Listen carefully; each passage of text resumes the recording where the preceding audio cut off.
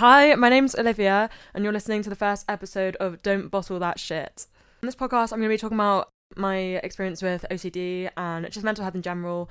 I'm going to be interviewing friends and people that have had problems with their mental health, talking about how their mental health disorders or problems manifest for them and what they use to help them.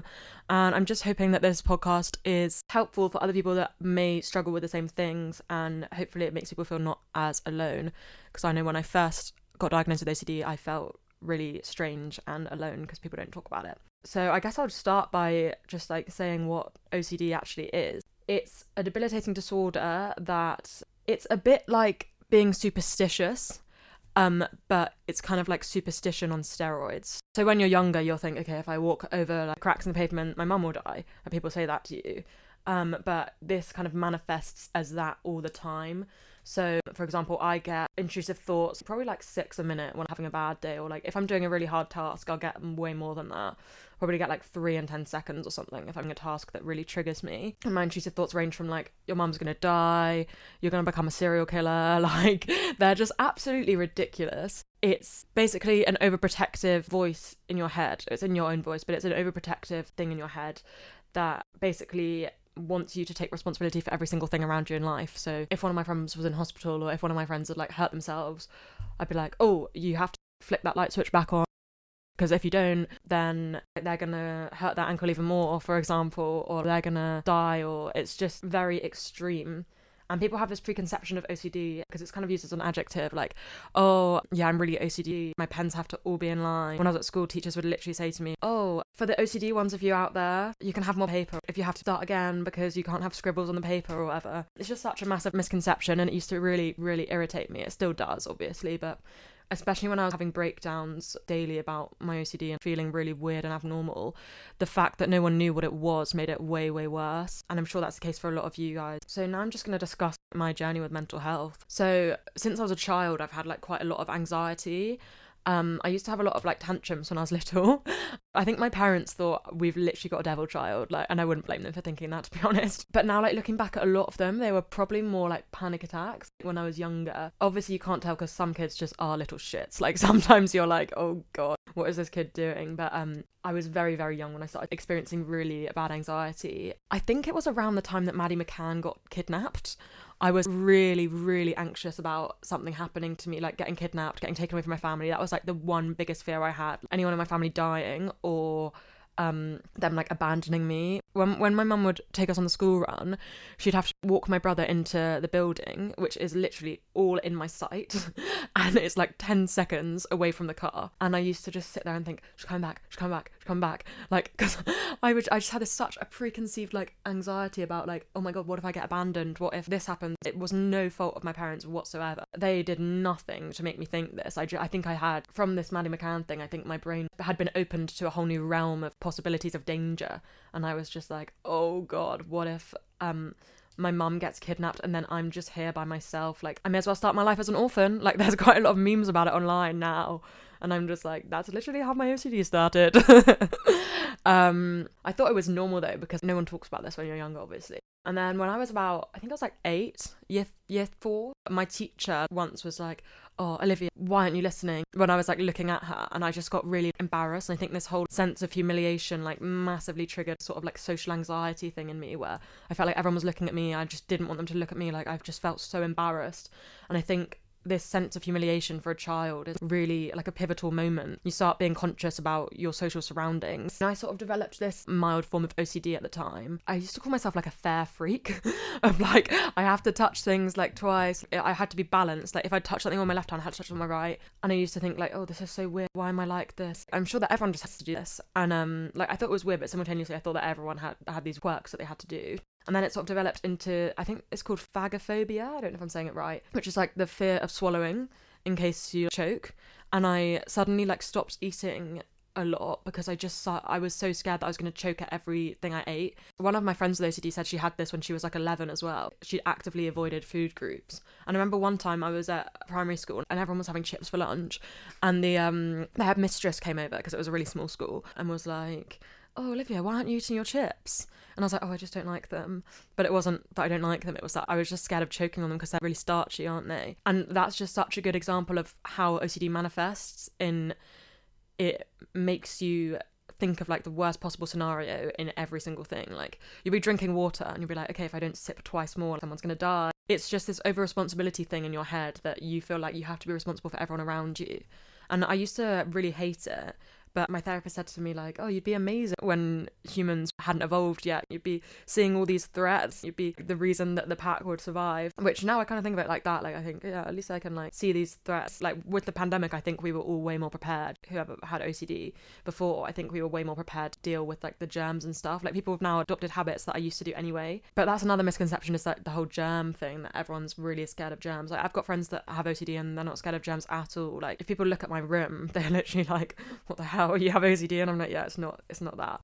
I think I got over my fear of like choking. I literally have no idea how. I think I just suddenly started feeling socially more comfortable, and then like it just came with that. I still had like a massive fear of being abandoned though. I remember even at secondary school, like my first interview with my headmistress at secondary school, I was like, do you have a drop off here? Because I was so scared of having to walk by myself and like getting kidnapped or something. It's so ridiculous, but like it's just like a real fear for people with OCD. But obviously I didn't voice this to any of my friends because I was scared that they would think that I was like really weird. And then in year 8 we studied homelessness. This is another like weird example of how my OCD manifested when I was younger. And I just convinced myself that if I didn't do certain behaviours, I would like sleepwalk out of the house.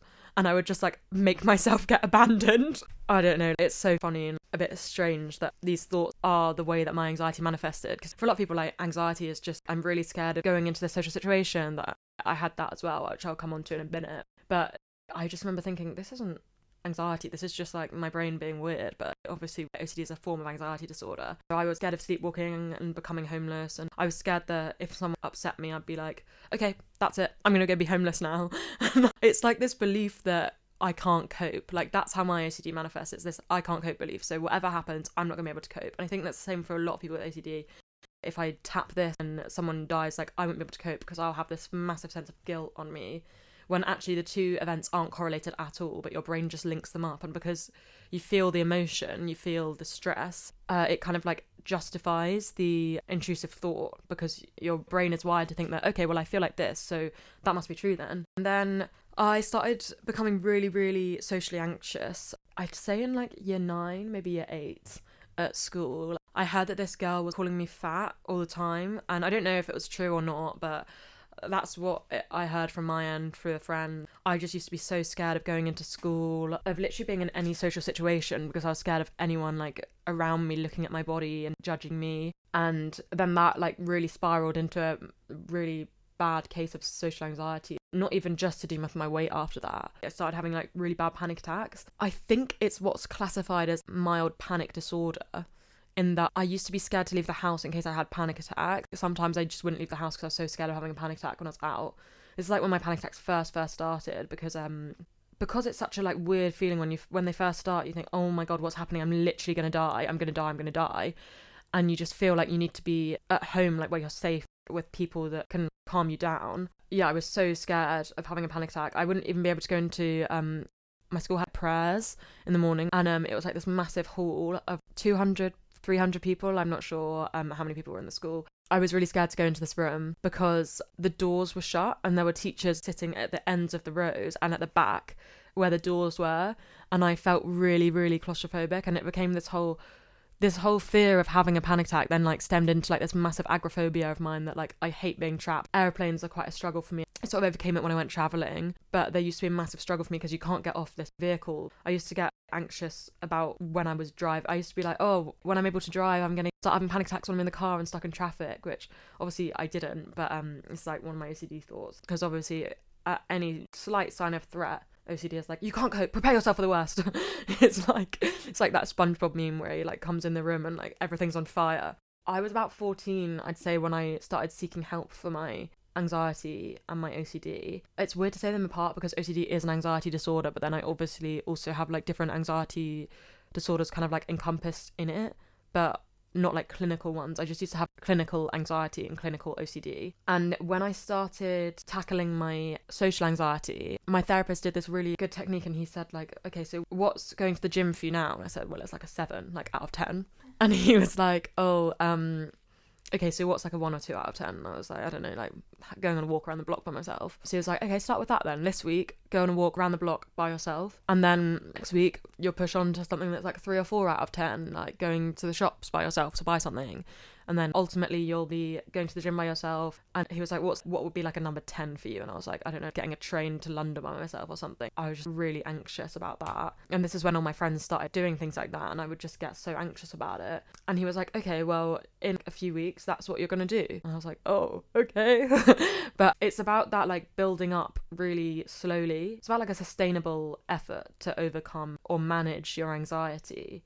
I went to therapy with sort of like the idea that it would like get rid of it, like get it out of my brain. I know that a lot of my friends at secondary school had anxiety disorders as well. And the only reason I like kind of mentioned to my mum that I think I have OCD and that I want to see a therapist was kind of because my friends were getting help and they were seeing improvements in their lives. And I was like, okay, well, it doesn't have to be like this. I don't have to live like this. Because I'd come home every day from school and I would be, I hate saying this because it's such a stereotypical OCD behaviour, but I would be washing my hands and I'd have to wash my hands like at least 6 times.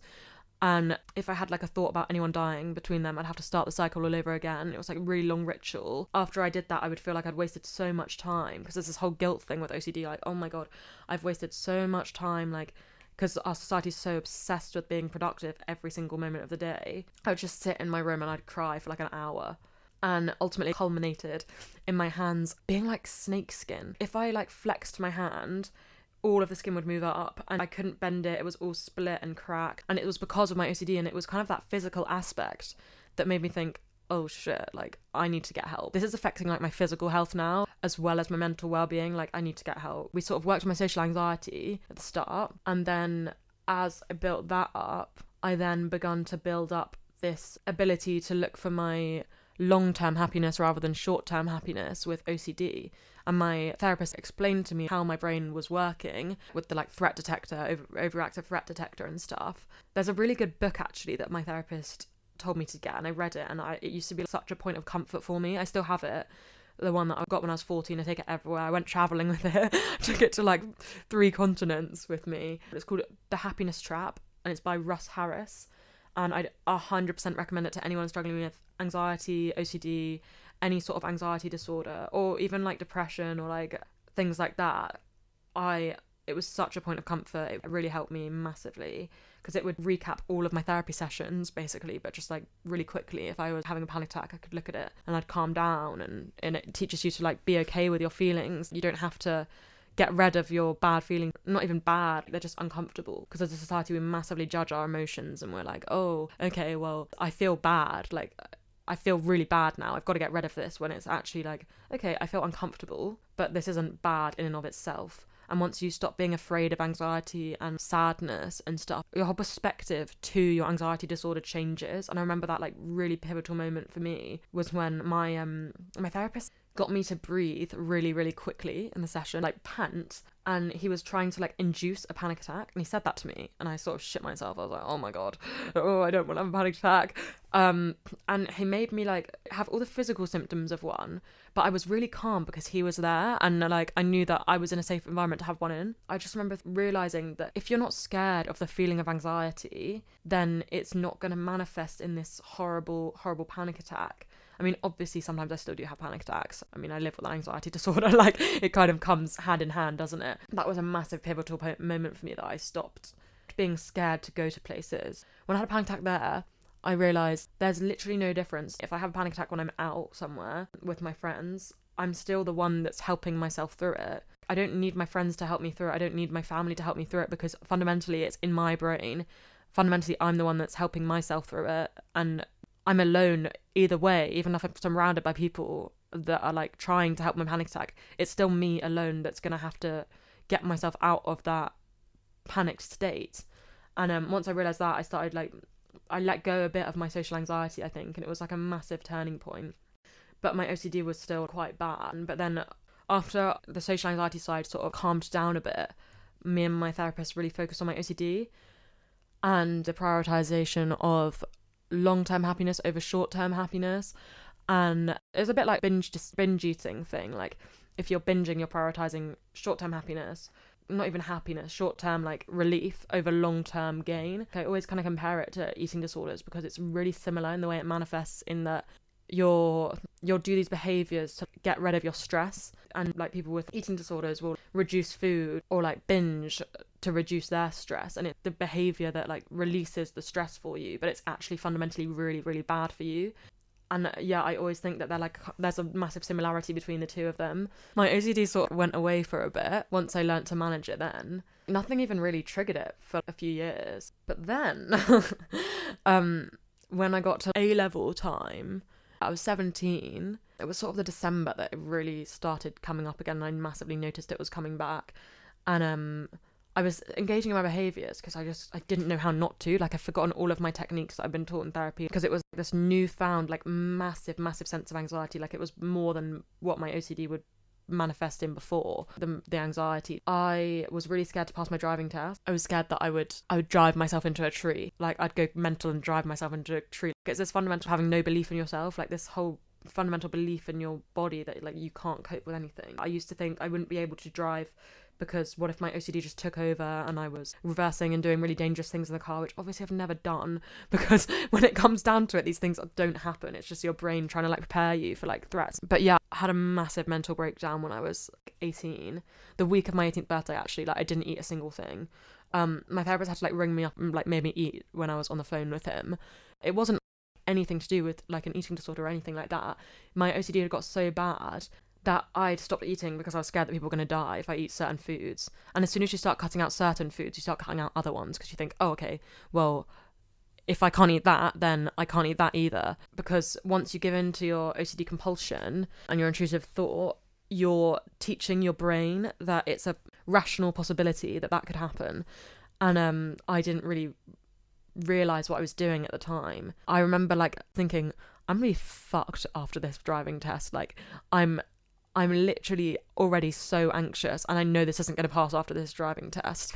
And I think fundamentally the reason that I was having such a problem then was because all of these changes were happening in my life. When you're 17, 18, you're faced with so many problems that you'd never have to consider before. Like, oh, what university am I going to go to? Am I going to go to university? What course am I going to study? And you feel like everyone else knows what they're doing. Like, a lot of people at my school would be like, you haven't applied to your UCAS? What are you doing? I remember this one girl, she'd applied 5 unis. It's like, oh my God, you've not got your UCAS in? And it was like October. And I was like, no, I've not got my UCAS in. Okay, I was like stressing about it. I remember I used to cry about my personal statement.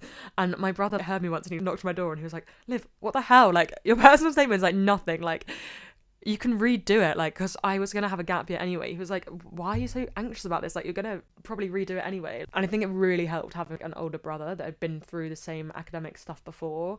And I think I'd be even worse if I didn't have an older sibling that had been through it, because I'd always be confronted with this next big step. But with my A-levels, I didn't really have that. I always saw them as this ultimately important thing, because I knew I wanted to go to uni at Leeds, and I knew that if I didn't get into uni at Leeds, like, I did not have a backup choice, because I had my heart set on it. I didn't believe that I'd be happy anywhere else. Luckily I got in. But I was like, I don't know what course I want to do. And that stressed me out for ages, because everyone at school had their shit together. I was sitting my drama A-level, the practical one, the week of my driving test as well. So it was all a bit go. And I was really highly anxious that week, as you can expect. And my therapist said to me when I first went back to him in January, I thought, oh my God, he's going to be so disappointed in me. I've just done a 180 and relapsed. I'm such a bad person. First of all, you're not a bad person if you relapse. You've got a mental health disorder. That does not make you a bad person. You wouldn't see someone that's had glandular fever and be like, oh my God, you've got glandular fever again? You're such a bad person. It's just so ridiculous that that thought even comes to our heads. And he actually compared OCD to glandular fever. He said, I'm not surprised you're back here. And I was like, oh, shit, what's going on here? And he was like, loads of my patients that I saw when they were 13, 14, 15 have all emailed me this week being like, I'm really stressed, can I see you again, please? And because OCD is like glandular fever in that it will come back up when you're stressed. So people that have had glandular fever before tend to get it like again when run down or stressed. And that made me feel a lot better about it. I was like, okay, it's normal that I'm feeling like this. But yeah, this breakdown was like I'm gonna go out on a whim and say it was the worst time of my life.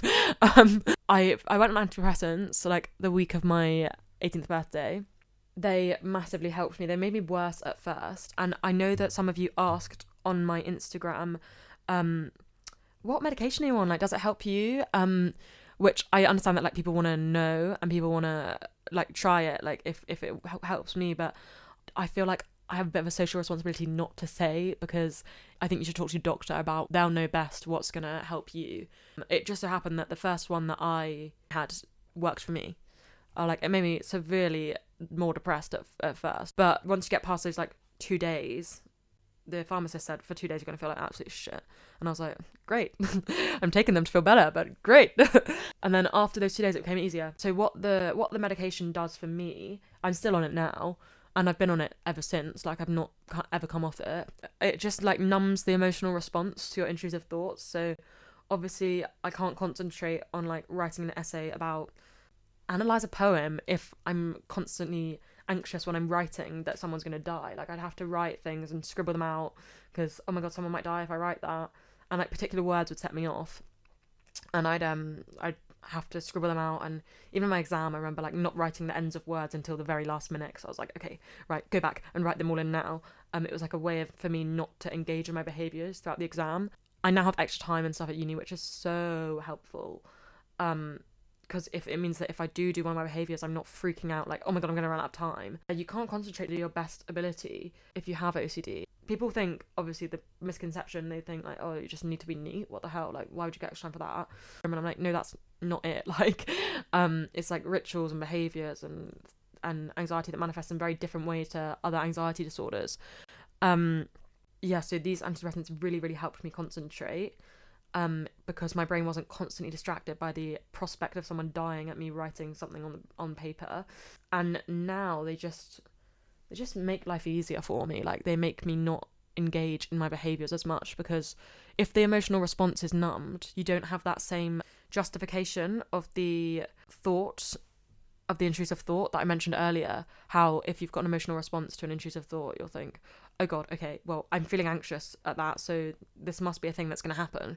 That kind of gets cut out when your emotional response is sort of numbed. So yeah, I'd 100% recommend medication if you're like in therapy and if your therapist is like recommending it. I was really, really reluctant to go on it. I thought it meant like I was a failure or whatever. Spoiler alert, it doesn't. And it's like one of the things that really helped me get out of my breakdown. Like, if I didn't have that medication, I don't know how I would have got better, really, because it was a sort of time where I needed chemicals to intervene at that point. And after that, I was able to listen to my therapist more, because I wasn't stressed the whole time about someone dying if I didn't breathe in again like a different way or something. That's the thing about OCD, is that it makes you not able to function like a normal person would. Not normal, but someone that doesn't have a cognitive disorder. If you're listening to people, you'll be listening to them, but also to your thoughts at the same time. It just makes you process information not as well and not as quickly. After my A-levels, I got into a better headspace throughout my A-levels when they were actually happening, and then afterwards as well. But I started seeing this boy that was really emotionally abusive. He would upset me or like stand me up at places and just be like, why are you even upset? Like, what the hell? Like, why are you upset? And it's like gaslighting. And this is like kind of like the last part of my mental health experiences that I want to talk about on this podcast episode, is that if you have OCD or anxiety or like depression or any mental health disorder, really watch out for verbal emotional abuse or like verbal abuse, because you don't register it, because you always talk to yourself in that way. When it's coming from other people, you don't think of it as much. People who are gaslighting you can disguise it really easily. It's now led to a lot of self-doubt in me, because I already doubted myself prior to that, but then when you're getting someone else say it to you, you think, oh wait, shit, maybe I am a bad person, maybe I am crazy. I think people with mental health disorders are way more vulnerable to sort of like emotional predators. And I had therapy recently. He was like, why do you automatically assume when someone criticizes you? It could be like, I don't really like that top. And I'd be like, fuck, I'm a horrible person. Oh my god, I need to change my whole personality. I'm so bad. I'm so awful. And he was like, why do you go into this whole state of, oh my god, I'm an awful person? And he said it's a really common trauma response from emotional abuse, be that like relationship emotional abuse or like any other type.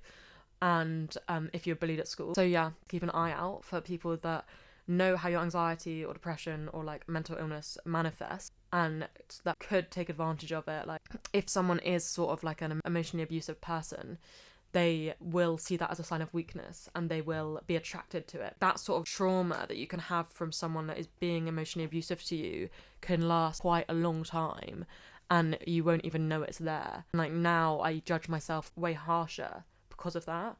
But yeah, like I just try and have a fixation on treating myself with kindness now. It really helps me that one of my best friends has OCD as well. I always think, okay, well, would you say this to your friend? No, you wouldn't. So why are you judging yourself like this? And yeah, that's kind of you up to speed on my mental health journey. Hopefully that was helpful for some people. I thought that was a good way to start this podcast series off. Thank you for listening. And if you want to keep up to date, follow my Instagram, which is @live.ingwithocd. Bye.